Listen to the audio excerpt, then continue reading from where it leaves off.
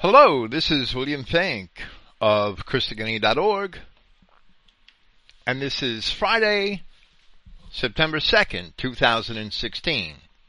Praise Yahweh, the God of Israel, and thank you for listening. We were on Radio Wednesday on the Battle of New Orleans, an AM radio station in New Orleans, Louisiana. Well, I guess everybody knows that. We didn't really advance the program and announce the program too far in advance. I probably should have announced it sooner. They have a website player, and we also broadcast it on our backup stream. We had 5 listeners. Only the people that were in our Wednesday night Bible study that evening had some of them had chose to listen to it, and that was about it because we didn't really announce it in advance. They're going to have me back in a few weeks. They only gave me 40 minutes the other night, so I crammed as many provocative statements into 40 minutes as I possibly could, since in my estimation, the hosts really didn't even know how to talk to me or what to say to me. I mean, I know that they're prepared, and I know that they're on board with a lot of our ideas, just from a more mainstream position, and they're not aware of all of our ideas.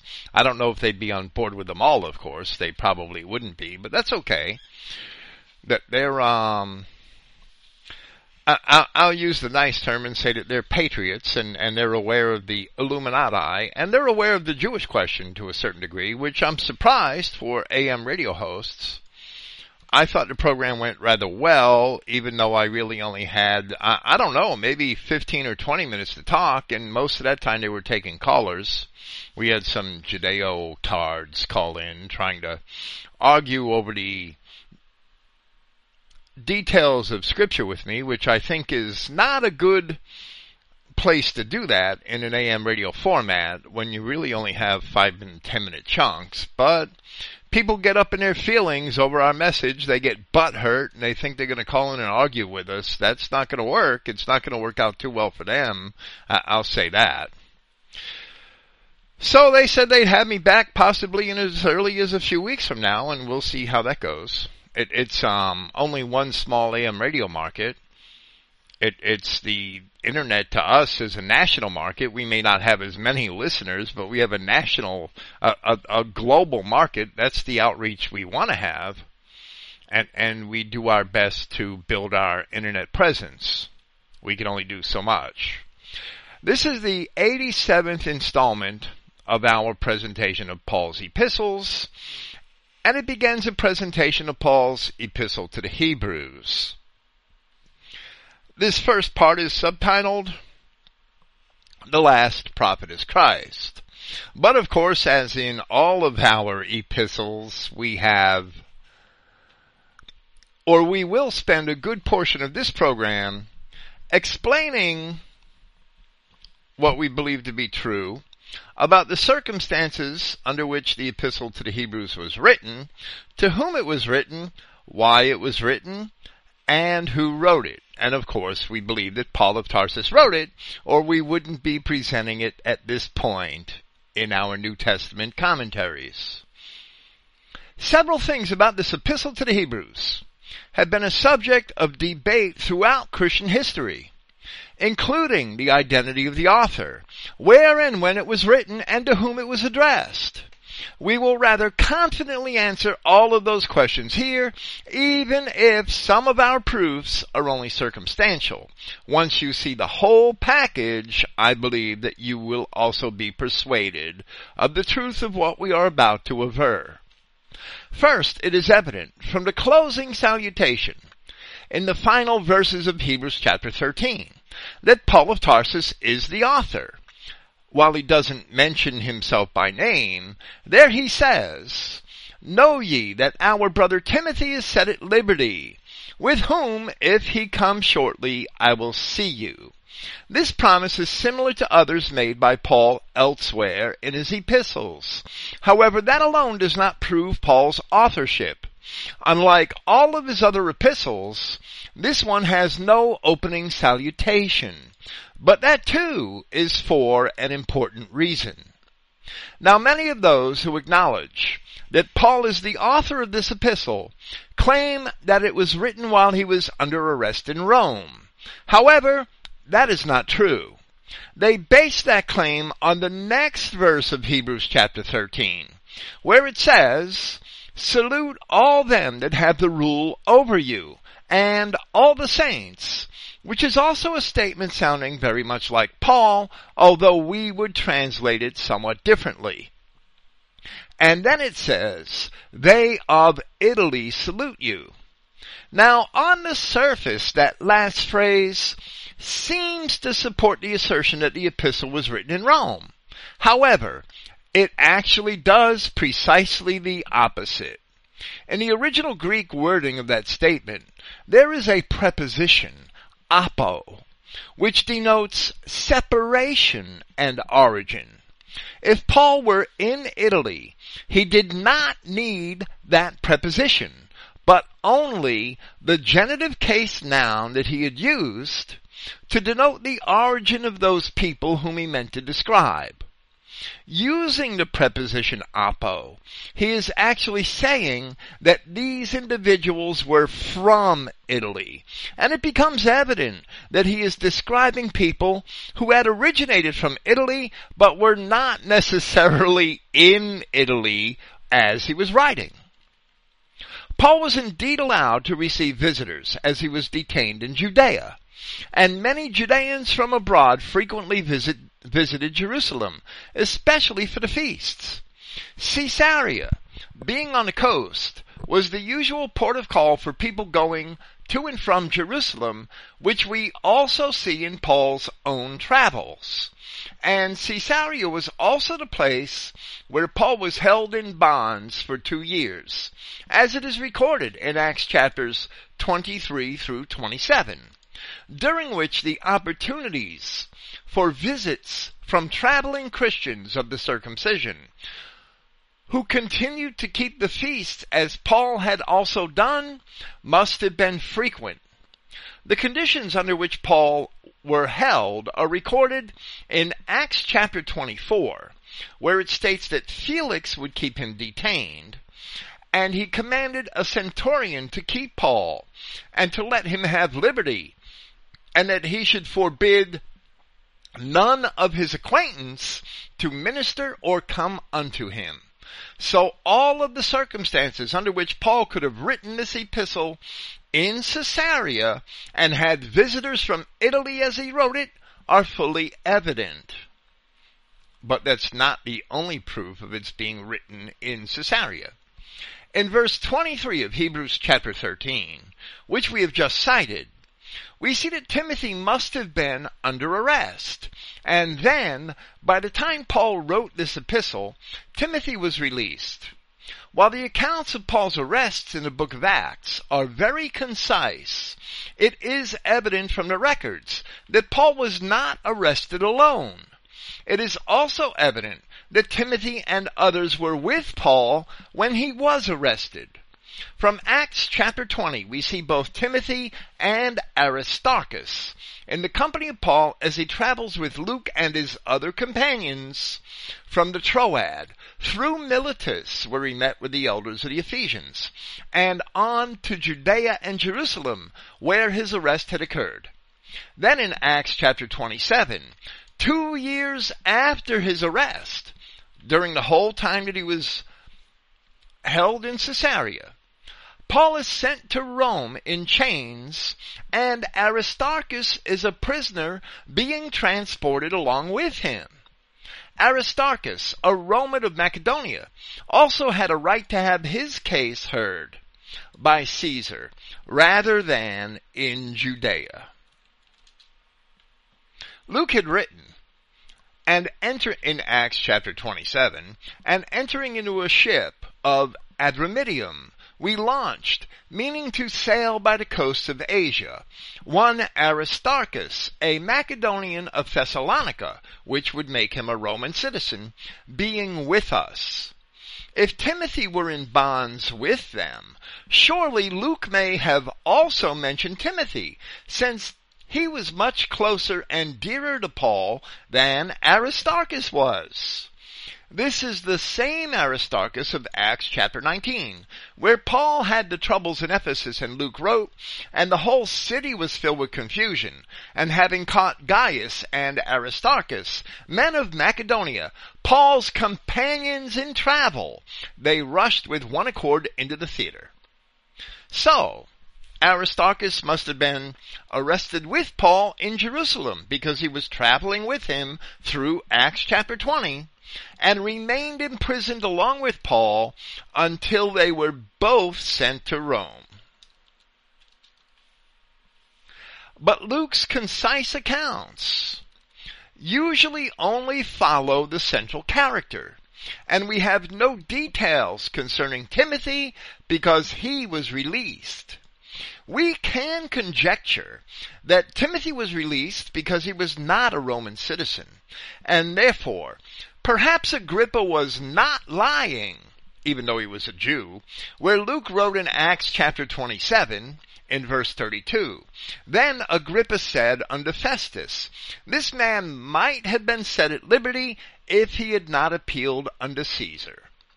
Then, when Paul writes his prison epistles from Rome, he mentions Aristarchus, where he describes those who were with him in Colossians and in the epistle to Philemon. But Timothy was not with Paul when he was sent to Rome, because, as it says in that passage of Hebrews chapter 13, Timothy had been released. So Timothy did not go in chains with Paul to Rome, although Aristarchus did. Therefore, Timothy was released from imprisonment in Judea, in Caesarea, not in Rome. Once Paul was settled in at Rome, being under house arrest and managing his own affairs, he wrote to Timothy and asked him to come to Rome to assist him. And that letter we now have in our Bibles as 2 Timothy, or 2 Timothy. All of this means that Paul wrote the Epistle to the Hebrews from Caesarea, where he was under arrest for 2 years. And he probably wrote it in the early part of that period, since he was expected to be released, or he did expect to be released. So he had evidently not yet been forced to assert his right to appeal to Caesar. Once he appealed to Caesar, he could not possibly be released until going in bonds to Rome for his case to be heard there, and Paul must have understood that circumstance. The year in which Paul traveled to Jerusalem and was imprisoned was 57 A.D., and as we have established in our chronologies throughout our presentation of the book of Acts, Paul was arrested that same year. So the best estimation for the writing of this epistle is either late 57 or early 58 AD. But it was written before Paul was sent to Rome in late 59 AD, or perhaps in early 60. Luke was with Paul during this entire period, as the book of Acts informs us, and that accounts for the style of this epistle. Hebrews is a very eloquently written letter, written in the hand of one who was educated in Greek, and Paul admitted not being educated in rhetoric, even though he was well read in the Greek classics. So Luke is the ideal candidate for its authorship. The opening verses of all 3 works, the Gospel of Luke, the book of Acts, and the Epistle to the Hebrews, are all very eloquent works of literature written in a style which we esteem is very similar. And so they are throughout the body of works. Many so-called scholars, based on epigraphical evidence alone, reject the notion that Paul had authored all 14 of the epistles attributed to him. But they also seem to be purposely ignorant of the fact that these epistles were mostly written by Paul's companions, under Paul's guidance, and for that reason the writing style varies from one epistle to the next. For instance, the epistle to the Romans is very eloquently written, but I would never attribute it to Luke.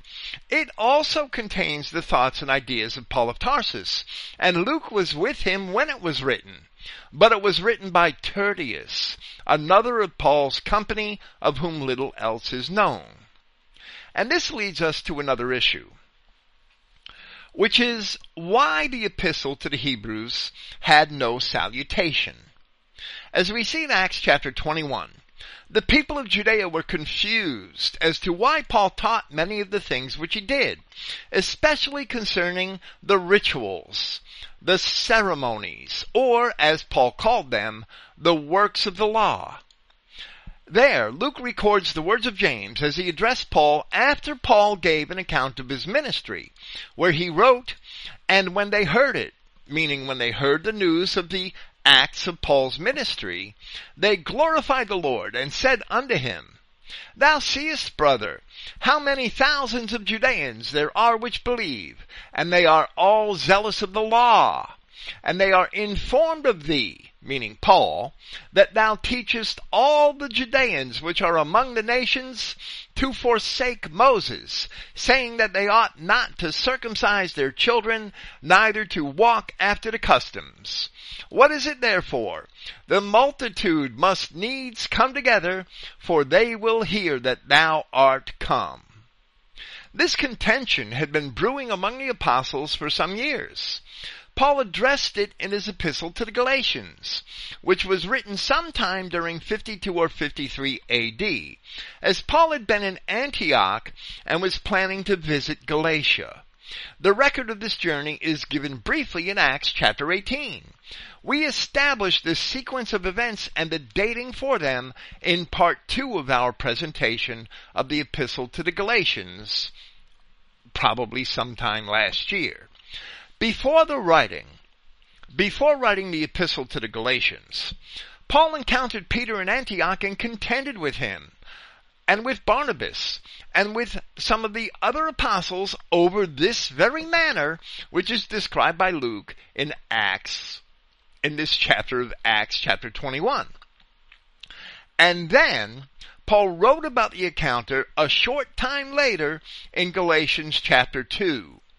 In that chapter, Paul contrasted justification in Christ to the justification which is by the works of the law, and that issue is of primary import throughout this epistle to the Hebrews. The epistle to the Hebrews sets out to explain Paul's position in answer to those very issues which are raised by James in those records of the book of Acts, while asserting and demonstrating through the scriptures that Yahshua is the Christ. The author of the epistle has the expectation that his readers have already accepted the fact that Yahshua is the Christ. So the intended audience is a Christian audience. He then seeks to establish the consequences of recognizing Yahshua as the Christ, the change in priesthood, for instance. And he gives the reasons for the abolition of the rituals once it is accepted that Yahshua is the Christ according to the Scripture. The epistle to the Hebrews is clearly Paul's answer to the words of James, which are recorded in Acts chapter 21, and the clarification of the issue with the apostles at Antioch described by Paul in Galatians chapter 2. This context further stands to prove that Paul is the author of the epistle. Theoretically, if Paul placed his name in the salutation at the front of this epistle, he risked its neglect. If he used his name, it is probable that those many Judeans of the faith, which James described in Jerusalem, would have discarded it before reading its arguments. Since according to the statement of James recorded in Acts chapter 21, they had already rejected Paul. Therefore, instead of a salutation, as he had made in all of his other epistles, the epistle to the Hebrews instead presents an immediate argument that the Son, referring to Yahshua Christ, is the vessel through which the Word of God now comes into the world. And at great length it proceeds to describe the consequences of the gospel of Christ for those who remained in the old covenant traditions. Finally, with this understanding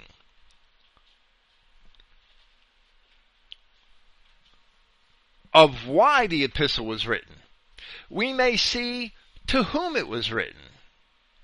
Just before writing this epistle, as we have previously established, and not long before his arrival in Jerusalem and his resulting arrest, Paul had written his epistle to the Romans from the Troad. In Romans chapter 9, Paul offered a prayer for his kinsmen in regards to the flesh, those who are Israelites, whose is the position of sons, and the honor and the covenants and the legislation and the service and the promises. In Acts chapter 21, while James must have addressed Paul specifically, Luke's words describe a plurality of those who were with James and who evidently shared and expressed his sentiments. These are the Hebrews. Paul wrote to them in Hebrews chapter 13, assuming that they knew Timothy. And Paul writes to them, addressing them as Hebrews, because the word was used to describe those in Judea who clung to the Hebrew traditions of their fathers, rather than adopting the ways of the Greeks. But we cannot rule out the Christians of Antioch, who were following the lead of those who were with James in Jerusalem, and among whom were also many of these Hebrews. The many Judeans who adopted the ways of the Greeks during the Herodian period were naturally called Hellenists. Even Josephus mentioned the Hellenization of many Judeans during this period, and there are mentioned in the New Testament people in Judea who were Hebrews who had Greek names, which is a sign of at least a mild Hellenization. The King James Version translated the word for Hellenists as Grecians in Acts chapter 6, 9, and 20. In Acts chapter 6, long before Paul of Tarsus appears, there is a dispute between Hellenists and Hebrews, and evidently the cultural divide was strong among Judeans who were liberals, who became Hellenized, and Judeans who were traditionalists and retained the signification of Hebrews in Acts chapter 6. Because all of the Christians of Acts chapter 6 were Judeans. They were not Gentiles yet, as Peter had not yet been called to the household of Cornelius. The household of Cornelius, they were the first of the dispersed Israelites of the nations, the so-called Gentiles, to be baptized as Christians, to receive the gospel by Peter's own words. So the Grecians and the Hebrews of Acts chapter 6 are all Judeans, and the terms are used as cultural designations. Judeans who were Hellenized versus Judeans who were traditionalists. And that is the way Paul must be using the term Hebrews here. So Paul's Hebrews were the traditionalists among the Judeans, who, as we see in Acts chapter 20, were persuaded to one degree or another by Christ, but who nevertheless insisted that they should maintain the Old Testament customs. That's Acts chapter 21, that they should maintain the Old Testament customs, which distinguished them from the scattered Israelites of the wider Roman world. Examining the time subsequent to Paul's writing, we can assess both the necessity and the efficacy of such an epistle having been written in the manner in which it was.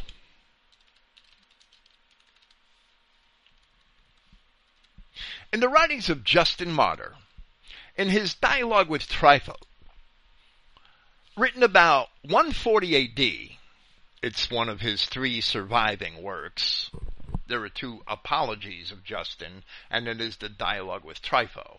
I believe there are only a few small fragments of any of his other works, if any exist. In his dialogue of Trypho, written about 80 years after this epistle to the Hebrews was written, we see 2 groups of Hebrew Christians were described by Justin. Those who clung to the laws of Moses and despised all other Christians, and those who clung to the laws of Moses and nevertheless got along well with other Christians, not forcing the Mosaic laws upon them. Some of these early Christians of either party were certainly forerunners of the group later known as the Ebionites, a sect which is known to have generally despised Paul of Tarsus. However, it seems that Paul's methods in writing Hebrews were indeed successful. While Justin Martyr did not cite Paul personally or even seem to be familiar with any of his other epistles, the early Christian writer did employ the epistle to the Hebrews. He cited it in his writings, and he was persuaded along the same lines which Paul had been concerning the law of Moses. Justin, who was probably of a Greek family but was born and raised in Samaria, seems not to have known much of Paul or of the epistles in his name, and they are not mentioned in his first or second apology or in his dialogue of Trypho. Ostensibly, if this is true, because many of his other writings are lost, or his many other writings are lost, Justin's ignorance of Paul can indeed be attributed to the rejection of Paul in Judea. We have yet to read all of Justin's work, but we did have access to these surviving works that we mention here by which to make this general assessment. However, in spite of his seeming ignorance of Paul's other works, and contrary to the doctrines of the Ebionites, or those espoused by James and the others in Acts chapter 21, Justin Martyr's persuasion, in agreement with the content of the epistle to the Hebrews, is evident in that same description from the dialogue of Trypho or Trypho in chapter 47, where Justin said in part, "But if some, through weak-mindedness, wish to observe such institutions as were given by Moses, from which they expect some virtue, but which we believe were appointed by reason of the hardness of the people's hearts, along with their hope in this Christ, and wish to perform the eternal and natural acts of righteousness and piety, yet choose to live with the Christians and the faithful, as I said before, not inducing them either to be circumcised like themselves, or to keep the Sabbath, or to observe any other such ceremonies, then I hold that we ought to join ourselves to such, and associate with them in all things as kinsmen and brethren." Ostensibly, Paul wrote this epistle to the Hebrews to persuade his brethren in Judea that circumcision and the rituals and ceremonies of the laws of Moses were no longer necessary in Christ, and that their virtue could not be derived from those things, as we see Justin Martyr explain that some of the Judeans who were Christians still expected their virtue to be derived from their performance of the rituals and ceremonies. Of course, Paul did teach that the keeping of the commandments of the law is necessary, as Christ himself had also taught. And we may further conjecture that evidently Paul was also concerned for them, as he had expressed in the Epistle to the Romans in chapter 9, because if they did not break away from the temple and from the Edomite-controlled administration in Jerusalem, they would suffer likewise when Jerusalem was destroyed, which Paul understood was about to happen, as he also indicated to the Romans in Romans chapter 16. Where we see that Justin Martyr had cited Hebrews, although he had apparently not been familiar with Paul's other writings, we see that Paul's strategy in writing Hebrews was indeed successful.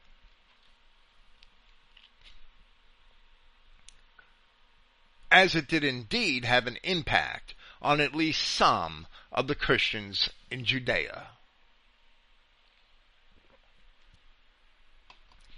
Now, all of these opinions of this epistle to the Hebrews, we have developed exclusively from our own studies of Paul and the other New Testament writings, and we generally despise commentaries written by the Christians of the denominational sects.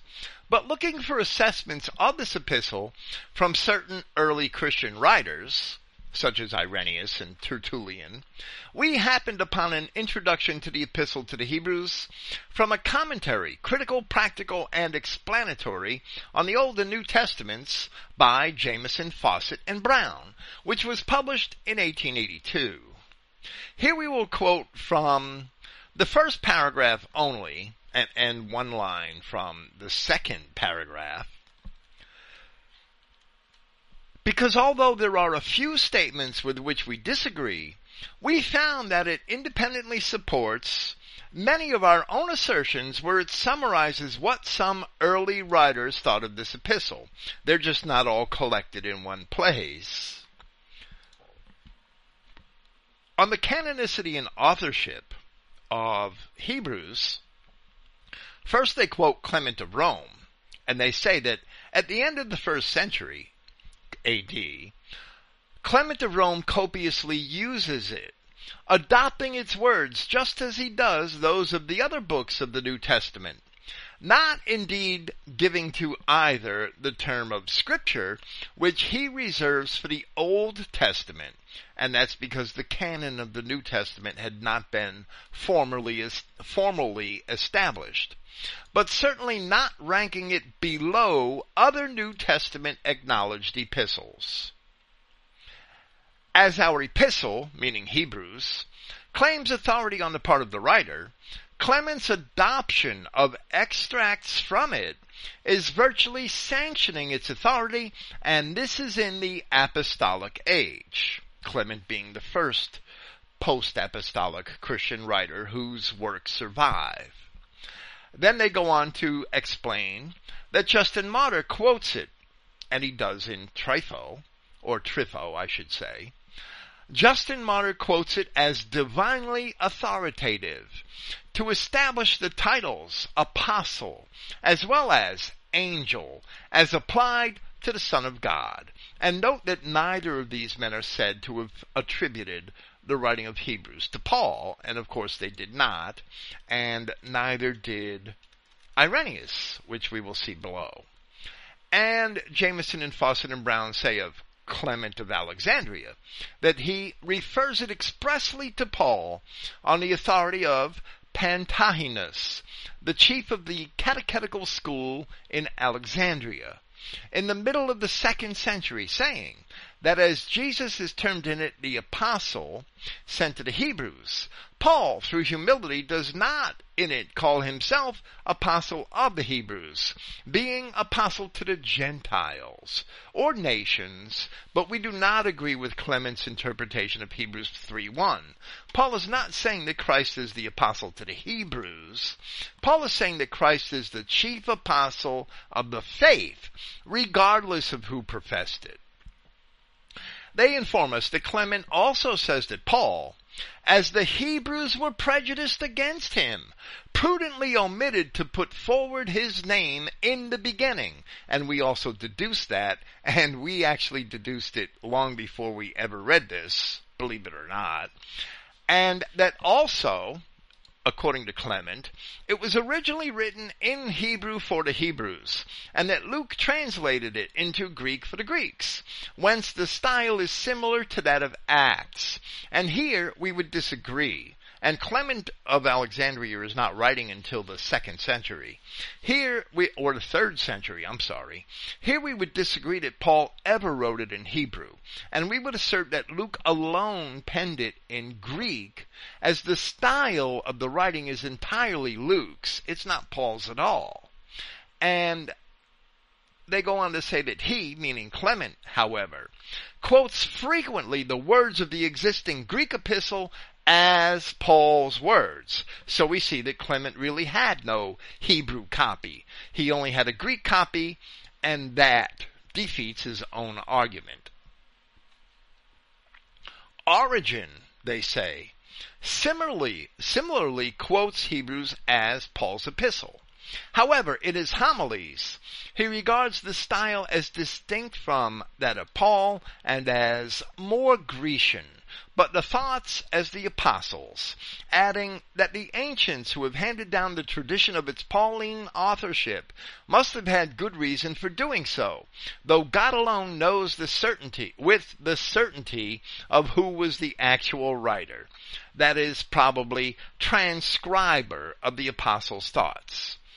And they go on to say that in the African church, meaning the church of the Roman and Greek Christians in northern Africa, in the beginning of the 3rd century, Tertullian ascribes it to Barnabas. And of course, we must disagree with Tertullian. And they go on to say that Irenaeus, Bishop of Lyons, is mentioned in Eusebius as quoting from this epistle, though without expressly referring it to Paul. And Irenaeus is from just shortly after the time of Justin Martyr. About the same period, Caius the presbyter in the Church of Rome mentions only 13 epistles of Paul, whereas if the epistle to the Hebrews were included, there would be 14.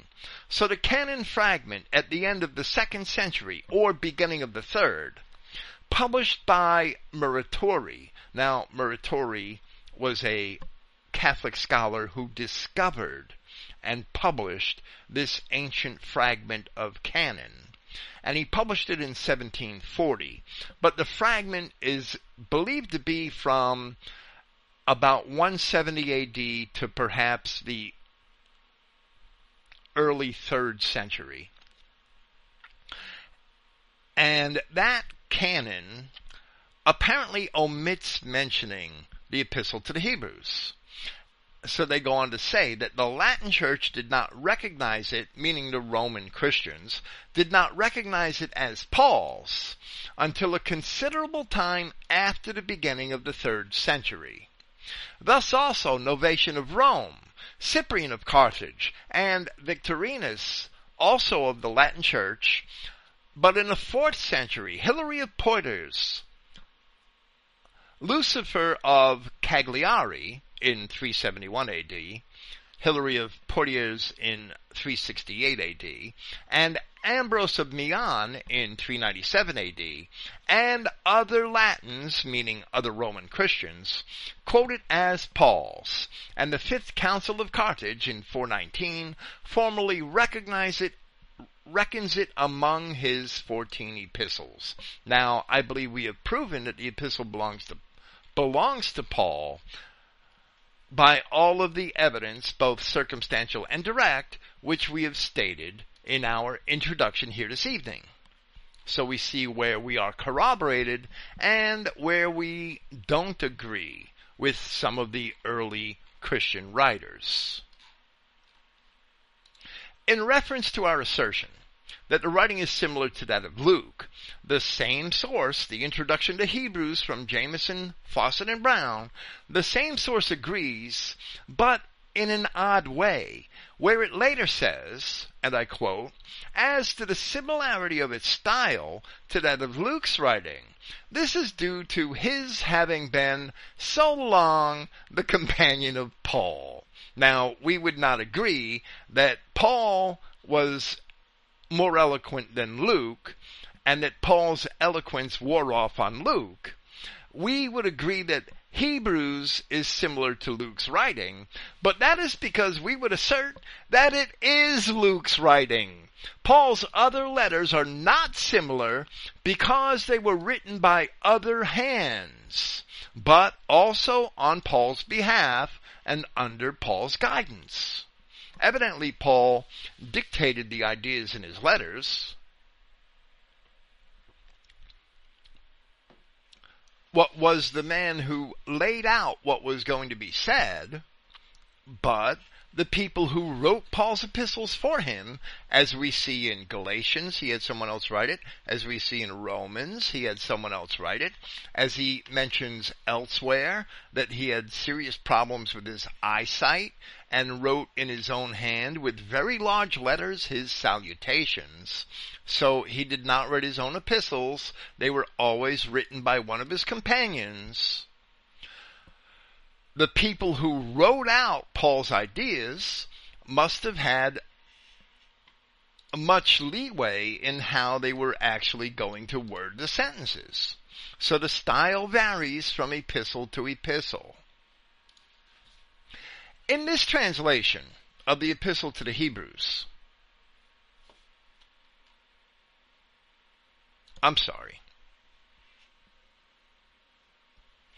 this leads me to discuss one more aspect of the style of the Epistle to the Hebrews. There are frequent claims that this epistle could not belong to Paul because it is so different in its tone and in its perspective than his other 13 epistles. Well, that's just nuts. This epistle is not much different at all, as we shall see. Paul teaches all of the same things here concerning Christian doctrine, which he had taught in his previous epistles. However, the difference is that here, he is teaching those things from an entirely different perspective to people who from childhood and for many generations had heard the Old Testament scriptures read to them each and every Sabbath, as well as on the several feasts each year. These people were expected to be much more familiar with the scriptures, and these people were actually practicing all of the rituals and ceremonies of the law. So all of the differences between Hebrews and the other epistles are accounted for in that simple understanding.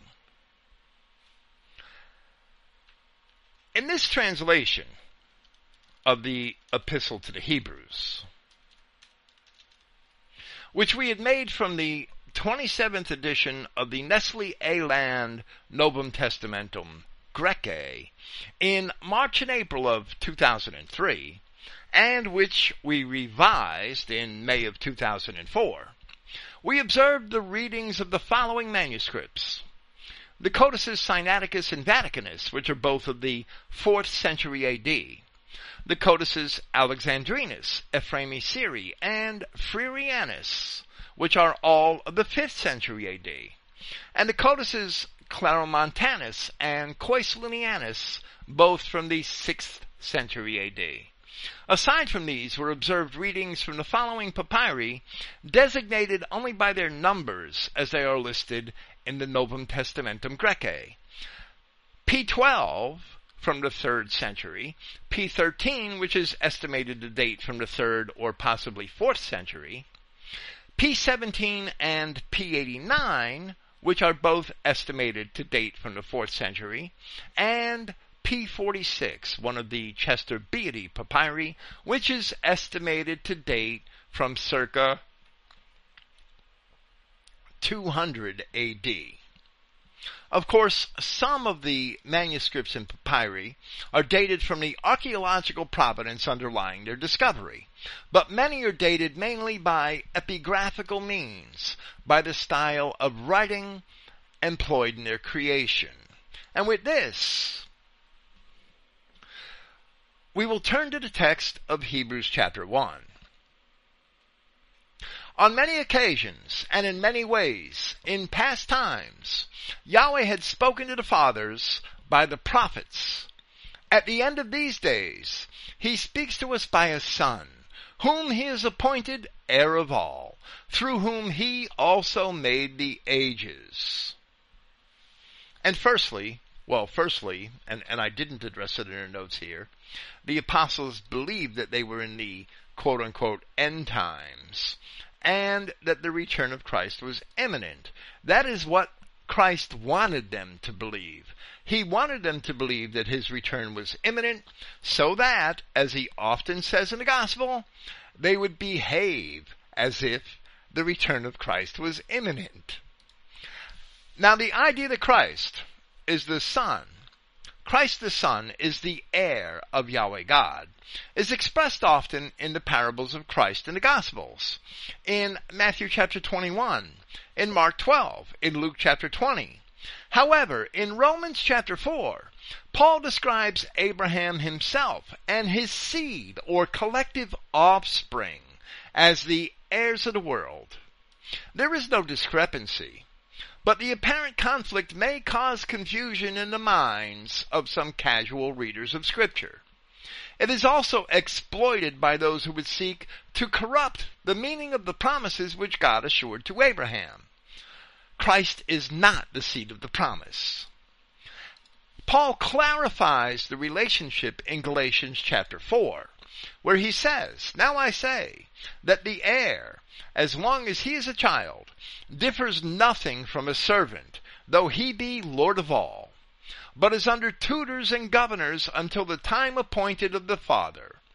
Even so we, when we were children, were in bondage under the elements of the world. But when the fullness of the time was come, God sent forth his Son, made of a woman, made under the law, to redeem them that were under the law, that we might receive the adoption," I'm quoting the King James Version, that should say the position of sons. "And because you are sons, God has sent forth the Spirit of his Son into your hearts, crying, Abba, Father." Because they are sons, they are already literal seed of Abraham. Because they are sons, God sent forth the Spirit of his Son into their hearts. "Wherefore you are no more a servant, but a son. And if a son, then an heir of God through Christ."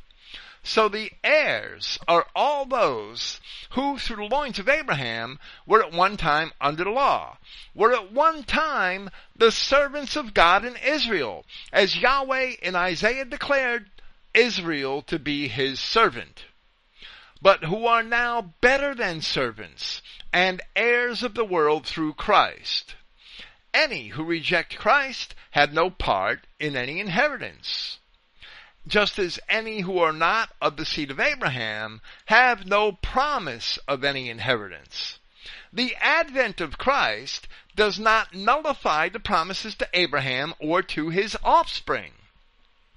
But, as it is explained in the opening chapter of the Gospel of Luke, and as it is also explained in Romans chapter 4, the advent of Christ is to confirm the promises made to Abraham and to his offspring.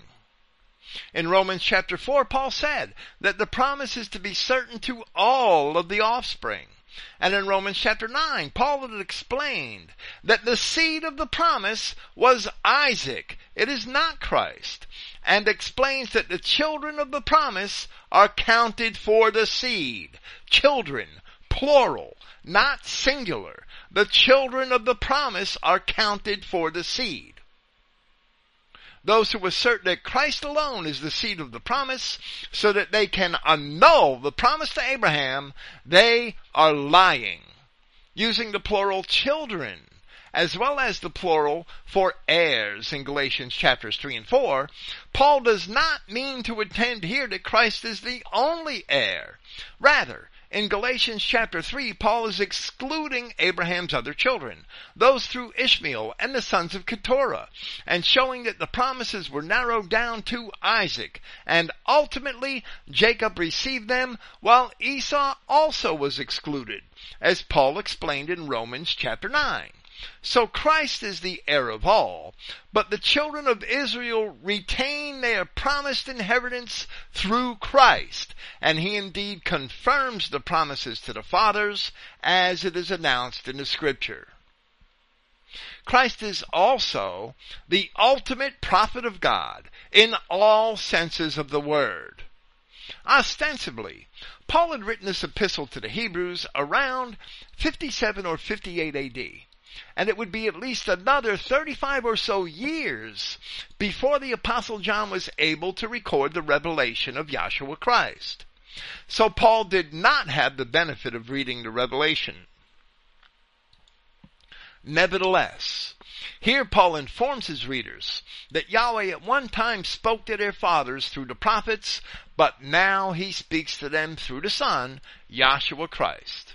As we described this very passage in a recent presentation from the prophecy of Zechariah, we will quote a paragraph here. To the Greeks, there were different uses of the word prophet. In the New Testament, we see all of these employed. First, from a Christian perspective rather than from the pagan, a prophet is an interpreter of the Word of God. Of course, the pagan perspective puts God in the plural. And that is fine. From the Christian perspective, it's fine. Second, a prophet is a revealer of things otherwise unknown, the secrets of men's hearts, which Paul describes, for example, in the epistles to the Corinthians, in 1 Corinthians chapter 14. And we see New Testament prophets of that sort as well. But for those who would give oracles foretelling the future, their time is past.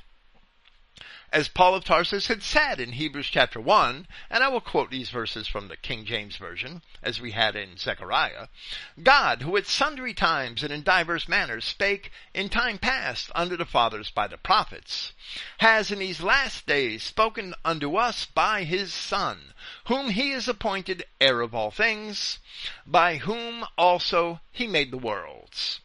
So the last of that sort of prophet is Yahshua Christ himself, and his word is set forth in his revelation.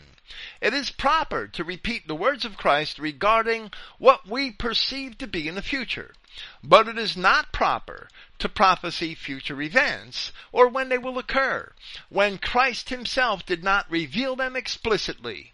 When Babylon finally falls, we shall all know it with certainty. So Yahshua Christ is the last of men who may say, Thus saith the Lord. He is the last of men who may authoritatively dictate the will of Yahweh God to men.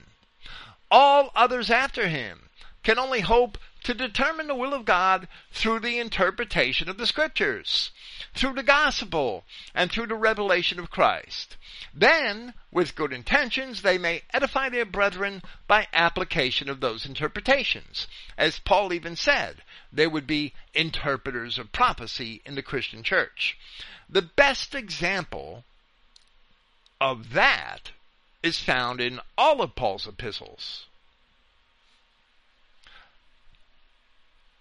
The Apostle Peter also shared Paul's opinion in this matter, where he had written in the opening chapter of his first epistle, and this is a lengthy quote, and we will get to it at the end, but we think that we had to present the entire citation.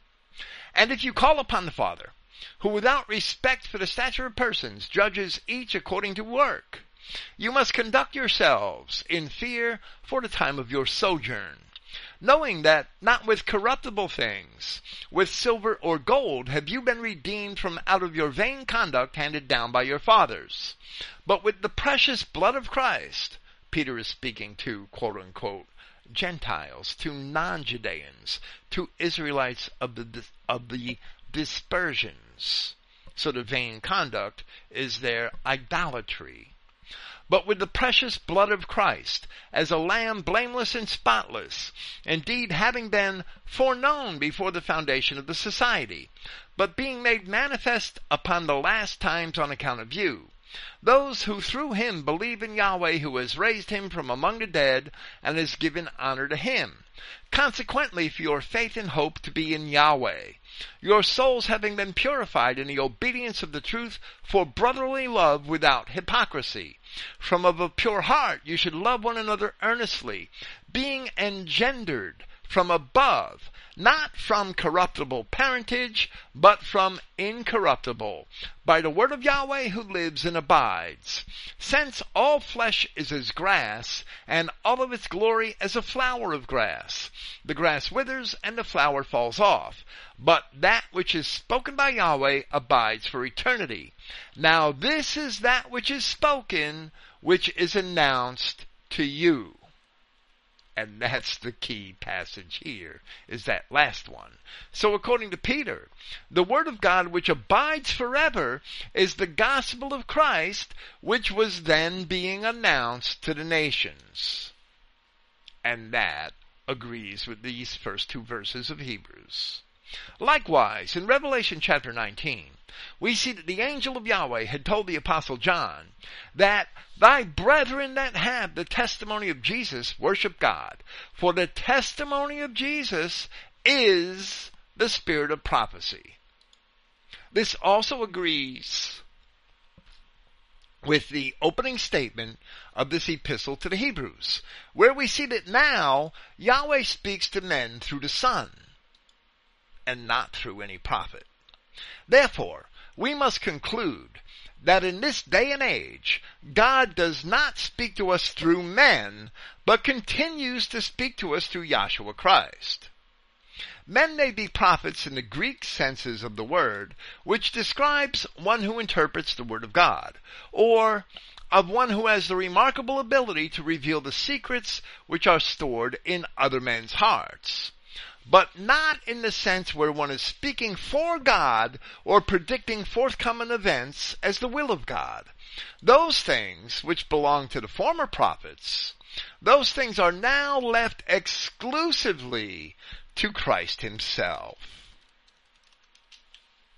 Men can only hope to explain what he has already proclaimed. Paul continues to describe Christ and to extol him, who being the radiance of the honor and the express image of his substance, and bearing all things in the word of his power, and the Codex Vaticanus has manifesting all things in the word of his power, bringing about a purification of errors or sin, has sat at the right hand of the majesty in the heights.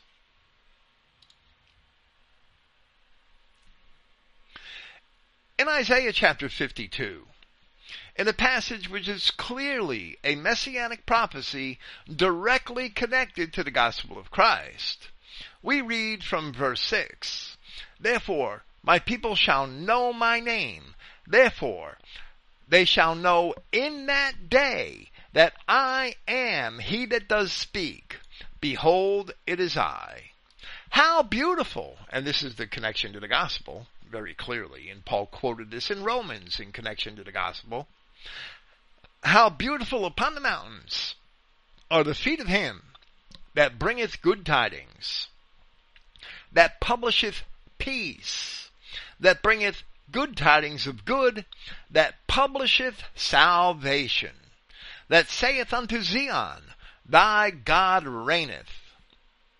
So as it is recorded in John chapter 15, when Philip, an apostle of Christ, said, Lord, show us the Father, and it suffices us, Christ responded in turn and said in part, Have I been so long a time with you, and yet hast thou not known me, Philip? He that has seen me has seen the Father. And how sayest thou then, Show us the Father? Isaiah had explained in advance that in that day, related to the proclamation of the gospel of salvation, it would be Yahweh himself who would be doing the speaking. They shall know that it is I. My people shall know. Behold, it is I. I am he that does speak. By this also we should recognize that Yahshua Christ is God, as both Isaiah and the Revelation assert that he is the first and the last. The Adamic man was created in the likeness and image of God, and there is much philosophical dispute as to the distinction of those terms. However, the image of God is described in chapter 2 of the Wisdom of Solomon, where it says, "For God created man to be immortal, and made him to be an image of his own eternity." With that, it should be understood that while the likeness of God may refer to the physical appearance which God created for man, the image of God is the reflection of the eternal spirit within the Adamic man, of which Paul speaks in 1 Corinthians chapter 15. So Paul tells his readers in that chapter, "And as we have borne the image of the earthy, the likeness of Adam, we shall also bear the image of the heavenly, the likeness of God, the Spirit, the image of God's eternity," as Solomon called it. But Yahshua Christ is God himself. And Paul says in Colossians chapter 2, "For in him dwells all the fullness of the divinity bodily."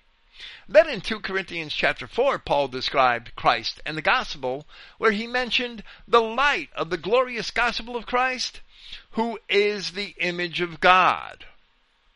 Earlier in Colossians, Paul had written that Christ is the image of the invisible God, the firstborn of every creature. And we will see the subject of Christ as firstborn raised again later in this epistle. Christ could only be the firstborn of creation if indeed he is Yahweh God. Christ could only be the radiance of the honor and the express image of his substance if indeed he is Yahweh God. The throne of God is also the throne of the Lamb of God, as it is described in Revelation chapter 22. Where in verse 2 here in Hebrews, Paul says of Christ that by Yahweh God, he was appointed heir of all, through whom he also made the ages. We see that once again, the ages of this world were created on account of Christ and through Christ. And in Colossians chapter 1, Paul wrote of Christ that he is before all things, and by him all things consist, where we see once again that Yahshua Christ must be a manifestation of Yahweh God himself. There will be many other statements which are made in this epistle, which inform us that Yahshua Christ was a manifestation of God himself, so this epistle is consistent with all of Paul's other epistles in this respect. Where it is announced that the world or the ages were created through Christ, by Christ, and that he is the firstborn of that creation, many people assume that the Spirit of Christ was created in heaven and sent down into the physical body, and they use the Spirit of God coming down upon Christ like a dove to describe that. But that's not true. It's not true at all. Christ is the firstborn of that creation as an expression of the foreknowledge of Yahweh, that from the foundation of the world he knew as soon as he created the first thing that he himself would have to take an active part in his own creation. So Christ is the firstborn of all creation in that sense, that from the beginning, before he created anything, Yahweh knew that he himself would have to participate as an element of his own creation. That is the glory of the foreknowledge of God. And this idea, we believe, will also be expressed in different ways later in this epistle. For now, Paul continues to describe and to extol the Christ. Becoming so much better than the messengers, or the angels, he has inherited a name so much more distinguished beyond them. To which of the messengers did he ever say, You are my son. Today I have engendered you.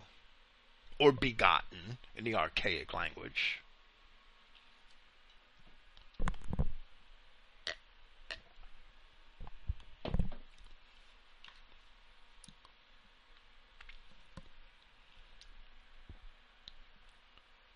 In chapter 1 of his epistle to the Ephesians, Paul spoke of Yahweh God, where he said in reference to his power, which he produced in the Christ, having raised him from the dead, and sat him at his right hand in the heavenly places, over every realm and authority and power and dominion, and every name being named, not only in this age, but also in the future.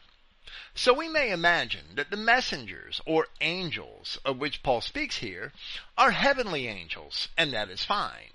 But we may also imagine that they are earthly angels, and that is also correct. Paul here is contrasting the prophets and their message with Christ and his message. And now God speaks not through the prophets, but through Christ. The messengers of God have been both heavenly, as the burning in the bush which Moses had witnessed, or earthly, as the prophets themselves were indeed messengers in that sense. The prophets themselves are angels. Here, Christ is distinguished from them all, as only Christ among all of the messengers of God was described as being the directly begotten Son of God. As for the word engendered, which is a synonym of the archaic word begotten, because of its technical precision, we preferred it when we made our own translation.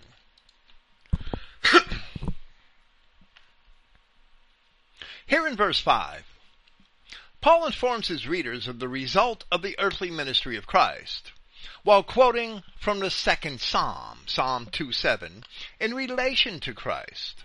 The Psalm is a messianic prophecy in its entirety.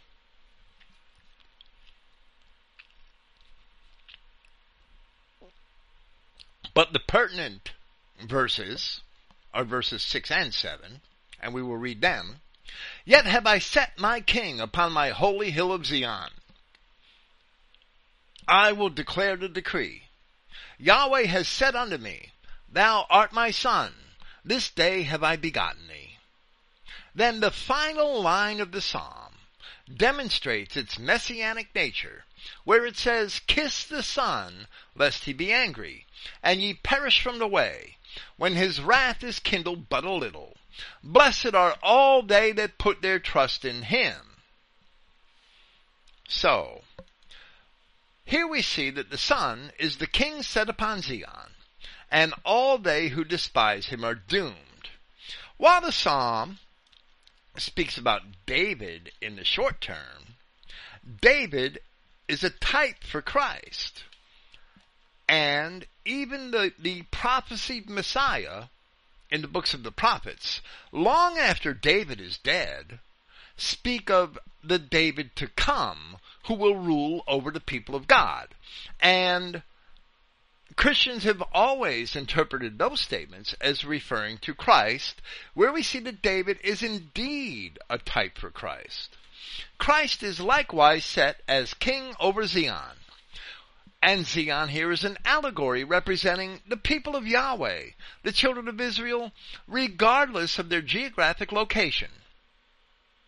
An overarching theme of Scripture is found first with 1 Samuel chapter 8, where the children of Israel reject Yahweh as their king and demand an earthly king.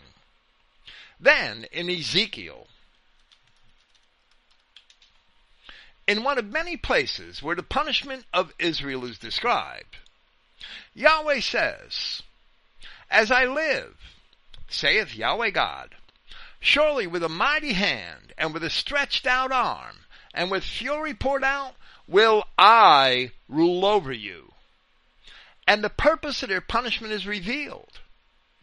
Ultimately, Yahweh will rule over the children of Israel in the person of the earthly king they originally insisted upon having. And that earthly king is Yahshua Christ. So in the providence of God, the people will get their way and be ruled over by a man. But that man will nevertheless be God himself. God is the Father and God is the Son. But Paul continues, and again, I will be a father to him, and he will be a son to me. Concluding the verse. Here Paul quotes from 2 Samuel chapter 7, verse 14 in relation to Christ. And we'll read from verse 12. And when thy days be fulfilled, speaking to David, and thou shalt sleep with thy fathers, I will set up thy seed after thee, which shall proceed out of thy bowels. And I will establish his kingdom, and he shall build a house for my name, and I will establish the throne of his kingdom forever. And I will be his father, and he shall be my son.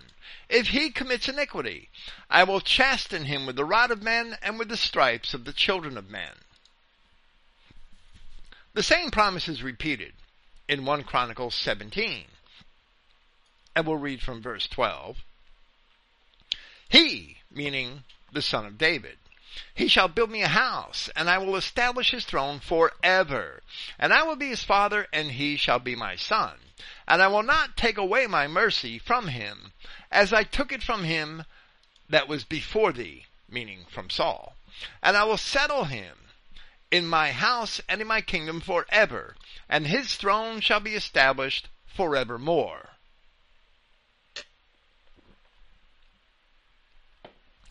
While these scriptures immediately applied to Solomon, as Yahweh spoke to David, many of the events in the lives of David, Solomon, Joshua, and others were cited in scriptures as types for the ultimate Messiah, who would be the true salvation of Israel. So, for example, where Yahweh had spoken to the children of Israel, and in the immediate sense the words apply to Joshua the son of Nun, in a transcendental sense, they were interpreted as having referred to Yahshua Christ, where it says in Exodus chapter 23, Behold, I send an angel before thee, to keep thee in the way, and to bring thee into the place which I have prepared. Beware of him, and obey his voice. Provoke him not, for he will not pardon your transgressions, for my name is in him. And the same is true of the words which immediately applied to Joshua the son of Nun in Deuteronomy chapter 18. I will raise them up a prophet from among their brethren like unto thee, and will put my words in his mouth, and he shall speak unto them all that I shall command him. And it shall come to pass that whosoever will not hearken unto my words which he shall speak in my name, I will require it of him. And even though the immediate application of those words was to Joshua, in the book of Acts, it is asserted that they apply to Yahshua Christ. So here in Hebrews chapter 1 verse 5, we see words which apply to Solomon in the immediate sense, as it was Solomon who would build the house of Yahweh in Jerusalem. But Solomon could not build the house of God in the transcendental sense, as that was the task of the Christ, who was the ultimate son promised to David, as he is the only son that could establish the kingdom forever, something which Solomon failed to do. And it was prophesied that Solomon could not do it. It was prophesied in Deuteronomy that all of the children of Israel would be carried away captive. So, in the foresight, in the providence of God, these words applied to Solomon in an immediate sense, but they applied to Christ alone in the transcendental sense. Paul again referred to Christ as the builder of the house of God in Hebrews chapter 3, where he compared Christ to Moses, and he wrote, Wherefore, holy brethren, partakers of the heavenly calling, consider the apostle and high priest of our profession, Christ Jesus, who was faithful to him that appointed him, as also Moses was faithful in all his house. For this man was counted worthy of more glory than Moses, inasmuch as he who has built the house, referring to God as Christ, has more honor than the house, referring to Moses as a mere element of the creation of God. Moses is part of the house. The builder of the house, referring to Christ, is worthy of higher honor. So Moses was only a part of the house, but Christ is worthy of more honor because, as Paul says, Christ is he who has built the house, meaning that he must be Yahweh, he must be God. By that reference in Hebrews chapter 3, we also know that Solomon is a type for Yahshua Christ in that aspect, for which Paul cites this passage from 2 Samuel chapter 7 and 1 Chronicles chapter 17 in reference to Christ here. King Solomon built a temporary house, but Yahshua Christ builds a house that shall stand forever. The prophet Zechariah, as we have recently explained, informs us that the house built for the woman in judgment would be built in her captivity, the woman being Israel. So the Apostle Peter in chapter 2 of his first epistle refers to Christians from among the nations of scattered Israel and turning to Christ as lively stones built up a spiritual house, a holy priesthood, to offer up spiritual sacrifices acceptable to God by Jesus Christ.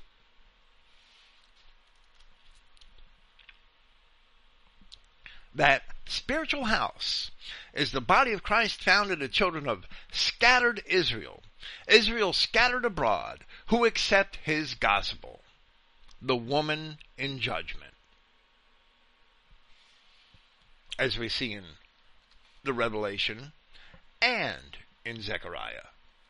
Paul continues to extol Christ even further.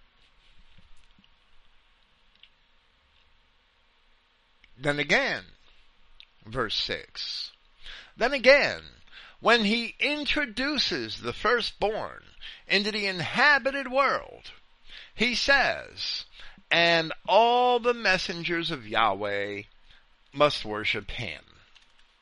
All the messengers of God must worship Christ. There goes Muhammad, right out the damned window. In fact, right into the lake of fire, where the bastard belongs. This passage, when he introduces the firstborn into the inhabited world, seems to be quite obscure, but it's not really. The phrase inhabited world first. We will treat that. The phrase inhabited world is from the Greek word oikumene, Strong's number 3625, which referred to the dwelling place of man on the planet and not to the planet itself. The word appears in Luke chapter 2, and it is translated as world in the King James Version, where it says that there went out a decree from Caesar Augustus that all the world should be taxed. All the oikumene. But the reference is only to the Roman world, which is the small part of the planet that Caesar had the authority and the ability to tax. That is the world of the Scriptures. Christ is the firstborn of that same world, which is the world of Daniel 2:38, where the prophets saw a succession of 4 great kingdoms that would rule wheresoever the children of men dwell. And those kingdoms ruled over practically all of the white nations of the earth. And they didn't rule over any Negroes. They didn't rule over any Chinamen. They didn't rule over any Latin American squat monsters or Asian subcontinent untouchables. Those kingdoms ruled over practically all of the white nations of the earth who were considered the children of men. Rome was the 4th in line of those great kingdoms. followed by the Babylonians, the Persians, and the Greeks. Preceded by the Babylonians, the Persians, and the Greeks. So the concept of the world in the time of Christ must also be limited to the way in which the corresponding words were used, both in Daniel 2:38 and in Luke chapter 2. We today cannot honestly take the concept of world in Scripture and force an application of it which exceeds those bounds that it originally described. The phrase, "and all the messengers of Yahweh must worship him," is a quote from the Septuagint version of either Deuteronomy 32:43 or Psalm 97:7. In the Psalm, which in the Septuagint is actually numbered as the 96th Psalm, the reference is not as complete, but in a Psalm of David we read, "Let all that worship graven images be ashamed, who boast of their idols. Worship him, all ye angels." Now, in the Masoretic text, I believe that's God's, but I didn't check the Hebrew. However, the reference made by Paul here is more than likely taken from the passage found in Deuteronomy. In Deuteronomy, the appropriate passage is found in the Song of Moses.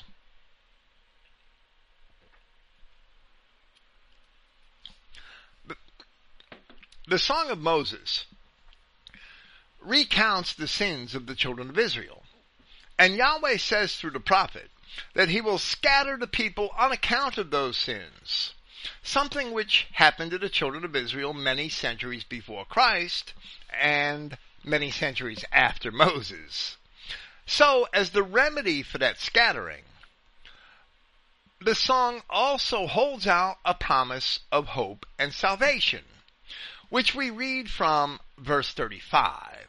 So I'm only reading the end of the Song of Moses.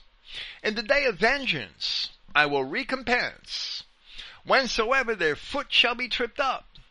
For the day of their destruction is near to them, and the judgments at hand are close upon you.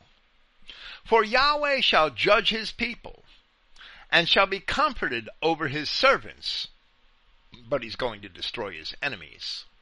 "For he saw that they were utterly weakened and failed in the hostile invasion," the camp of the saints, "and were become feeble. And Yahweh said, Where are their gods on whom they trusted?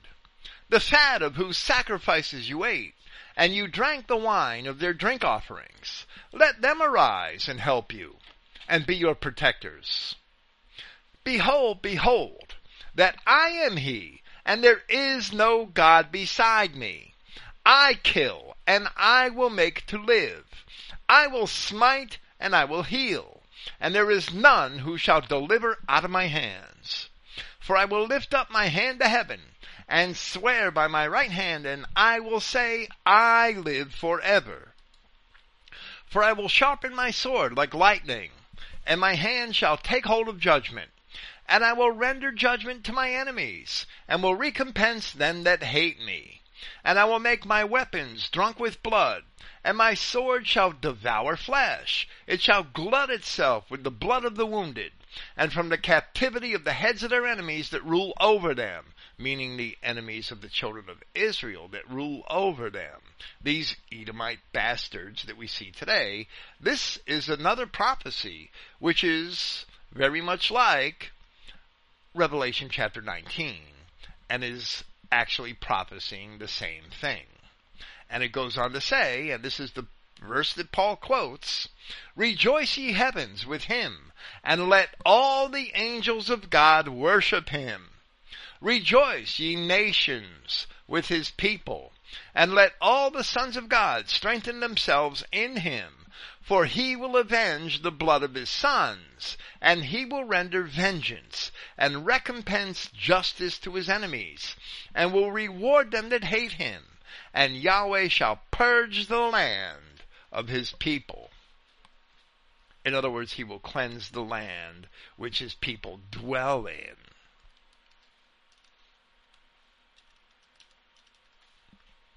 It may be that this is what Paul is referring to, where he had written these words, when he introduces the firstborn into the inhabited world. Because in order to give his people salvation for their sins, Yahweh God knew all along that only he could save his children and would have to come as a man in order to accomplish that salvation. In Psalm 89, in part, we see that David is a type of Christ. And it says, from verse 26, "He shall cry unto me, Thou art my Father, my God, and the rock of my salvation. Also I will make him my firstborn higher than the kings of the earth. My mercy will I keep for him forevermore, and my covenant shall stand fast with him." Paul in turn described Christ in Colossians chapter 1 as the image of the invisible God, the firstborn of every creature, the head of the body, the church, who is the beginning, the firstborn from the dead, that in all things he might have the preeminence. Throughout the law, the firstborn has the preeminence, and Christ is firstborn because he is Yahweh God himself, manifest as an element of his own creation. In Romans chapter 8, Paul speaks of Christ as the firstborn in relation to the children of Israel, and he says, "For whom he did foreknow, the children of Israel, he also did predestinate to be conformed to the image of his Son, that he might be firstborn among many brethren.